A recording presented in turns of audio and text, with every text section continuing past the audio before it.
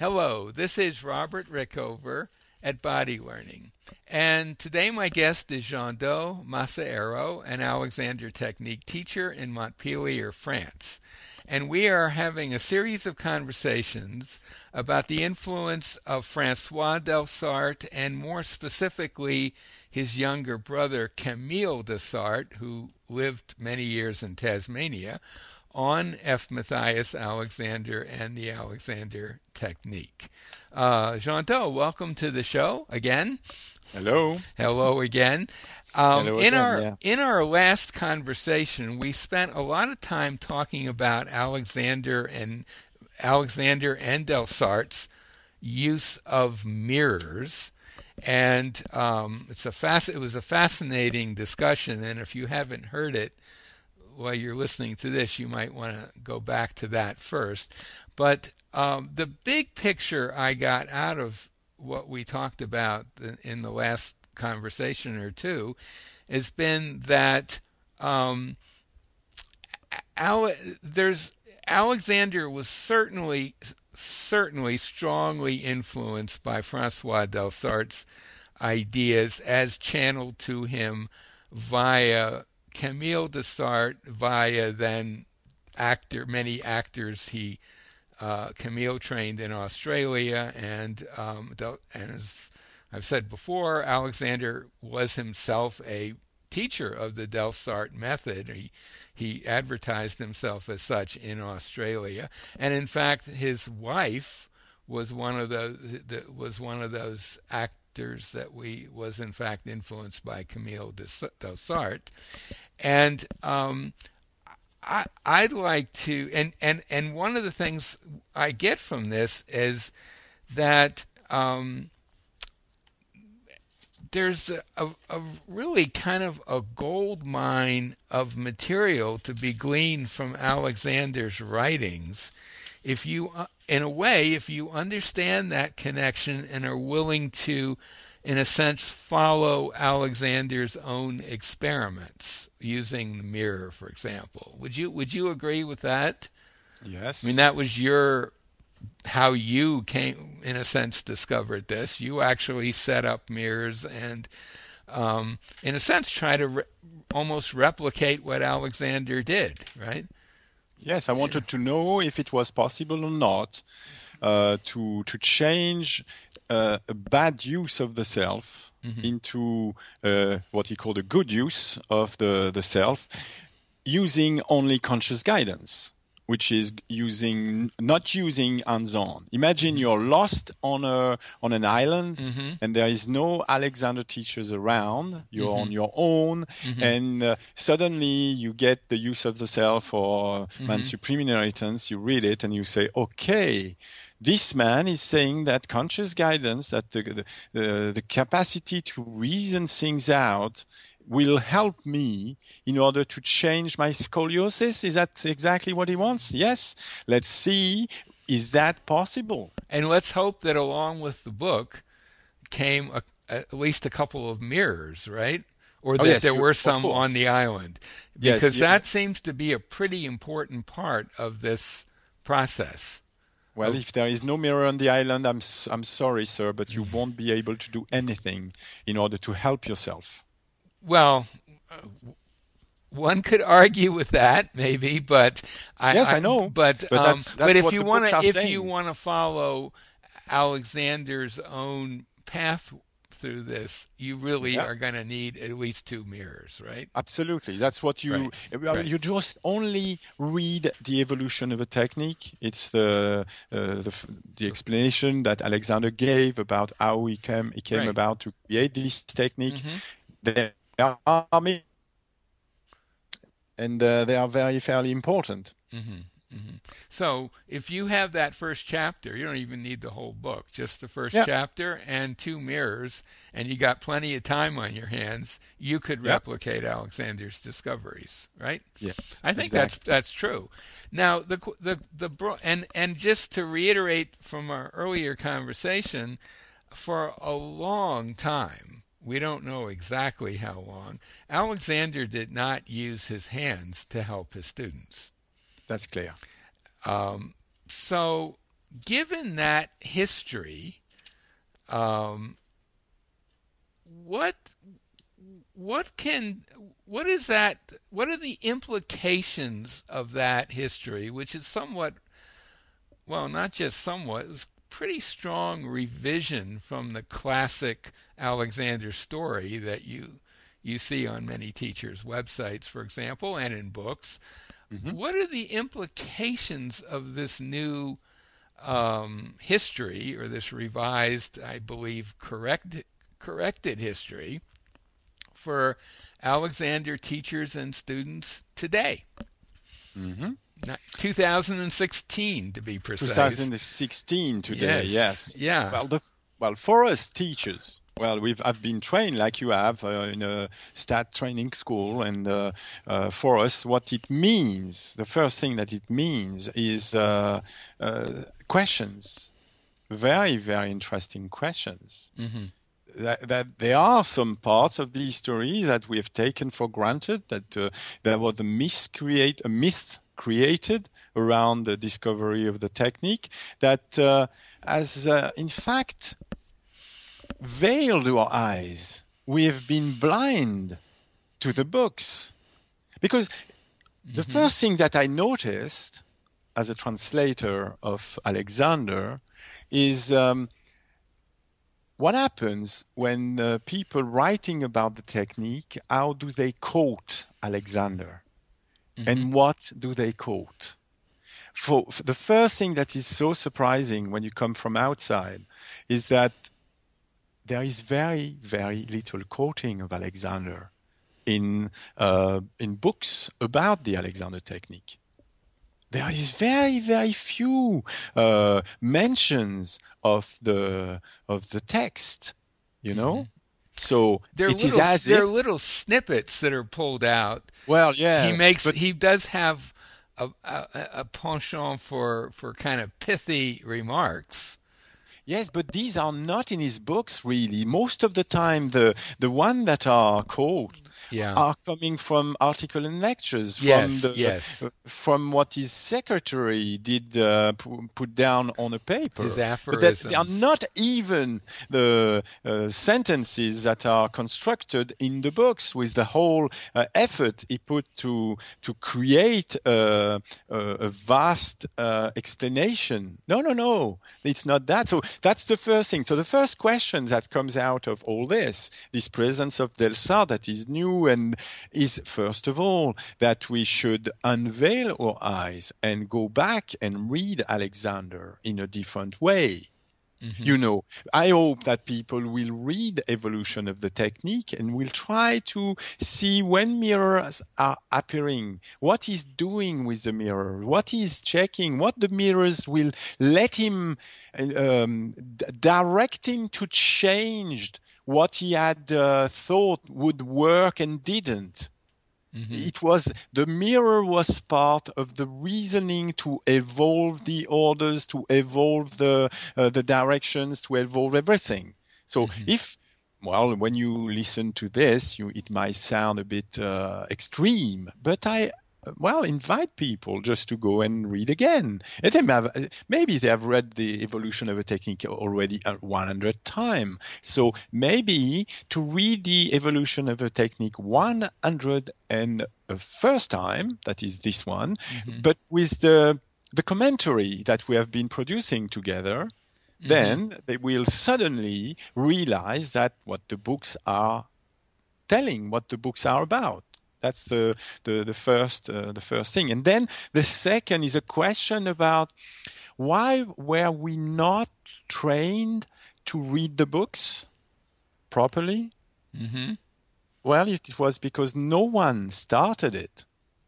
So there should be someone out there to say, okay, I'm going to start and to make a reading, a true reading and true commentary on the words of Alexander, and not make another website where always exactly the same idea, the mainstream idea is repeated, the freedom of and the opening and everything and the release and all that. No. Go back. I think that's fair to say. It's Hmm. interesting Hmm. to it's well, my approach here comes from the fact that I've studied quite a number of modern pedagogy in order to change the use of the self, or to change Feldenkrais and also Gerda Alexander and many different things. And one thing that is so special about our position is that we really have a text. We have a textbook of the Alexander technique.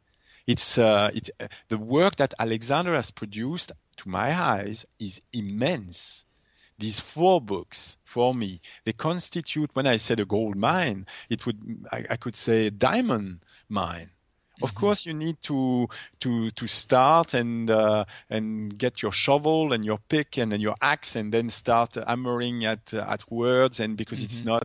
he's not the best writer we know about, that's for sure. But this man is talking about practical things. And I think it's most of the time the truth. Well, it's interesting that you would say that, and I agree that the books are underappreciated.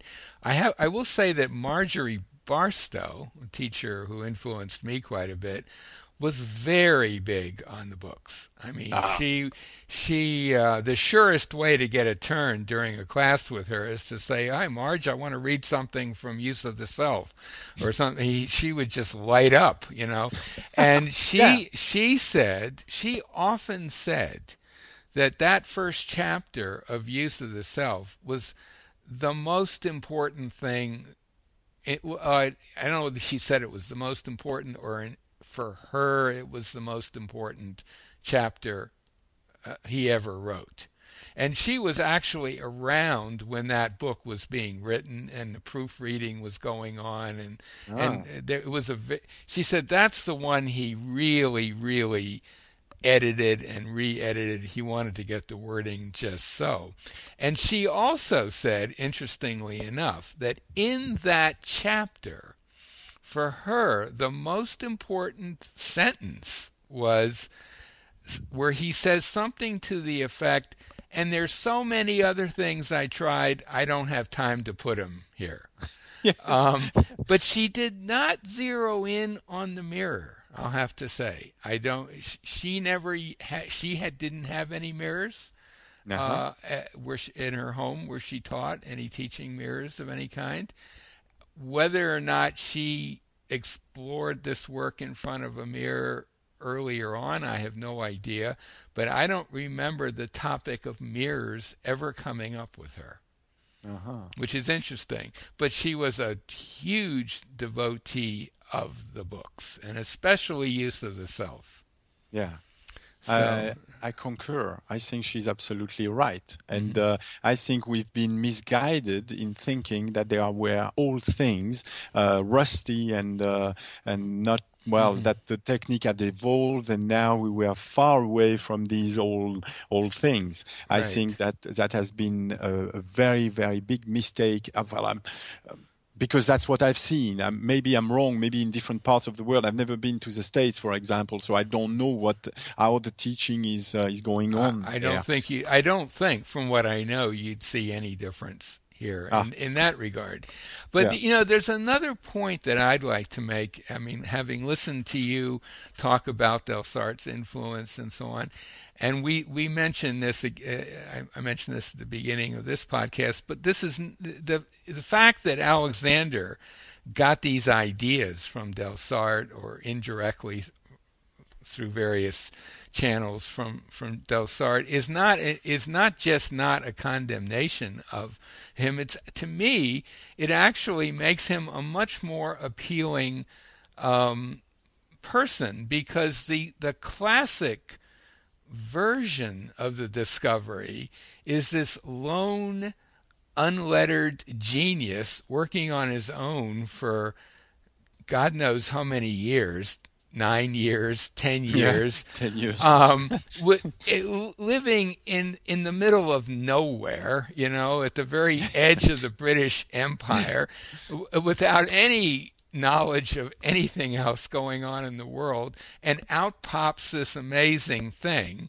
And it was such a job to get it that if you today want to become a teacher of the Alexander Technique, you're going to have to really, really apply yourself for years and years. And that may well be true, but it isn't like he did something so spectacular. It's that he had this information, he used it. He was, as you've said, probably the best exponent of Delsart's ideas, but he was in no sense operating in a vacuum. He was surrounded by people who knew about Delsart and probably a lot of other things as well, because even in the 1880s and 90s, there was the Royal Mail, right? Oh, yeah. that got as far as Australia. And for all we know, he may have known about Stanislavski, for example, who was writing in that period. He may have known all kinds of other things. He was not out there on some desert island working on his own for many hours a day for 10 years. Not at all. And as you said, the timeline for his discovery, and between the time he started working on himself and where he felt he was okay to do some teaching, was something in the order of, I think you said, 8 months. Yes. It's certainly no more than a year or two. I mean, the timeline doesn't make it possible. Doesn't make it possible. Doesn't and his make age doesn't make absolutely. it possible either. Absolutely. So it makes him and his discoveries a lot more accessible to people. Yeah. You're not when you go as a student taking Alexander lessons, you're not getting this thing that took this guy forever to come up with, and this teacher who has spent this incredible amount of time learning stuff, transmitting it to you. You're getting good stuff, but you're not getting stuff that's superhuman. Yes. You're getting stuff that, in fact, under the right circumstances, you could figure out for yourself. But maybe we need to. I will add something. May I? Mm-hmm. Sure. Okay. There is another consequence of all this for modern teachers. We have to change our business plans. Because we have been on the idea that, at least 3 years of full training is necessary to become an Alexander teacher. Of course, Alexander never did that amount of time of practice before starting to teach.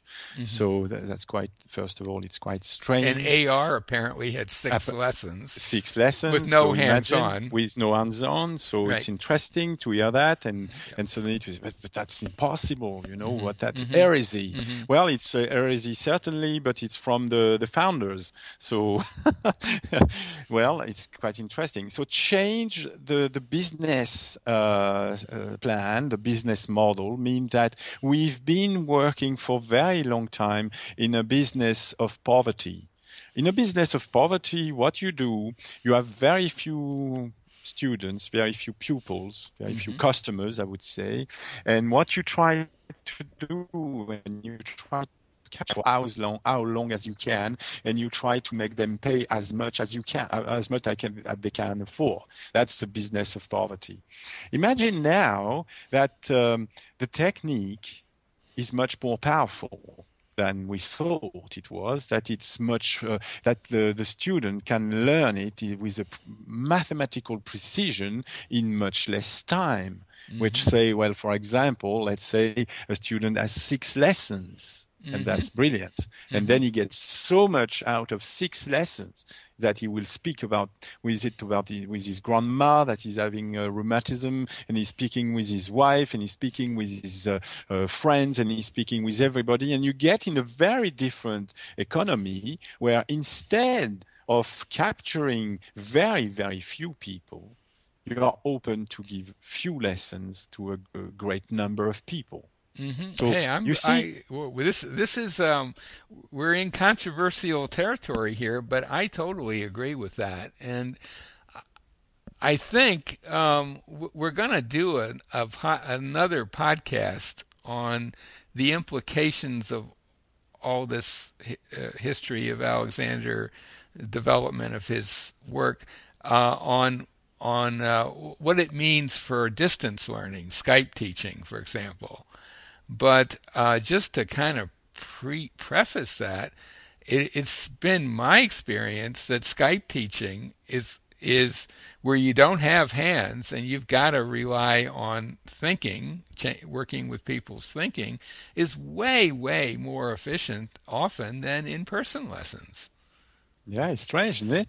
It's weird. It caught me off guard when it first manifested itself. But we're going to leave that for another day. But just we're getting onto kind of the time range for podcasts. But is there anything else you want to say, just generally about the implications of all this early stuff for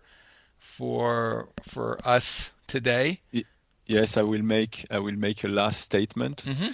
It's a technical statement because nowadays we have such tools that are fantastic. I will tell you about one tool that most people have missed because of the fact they didn't read Evolution of the Technique openly enough, I would say.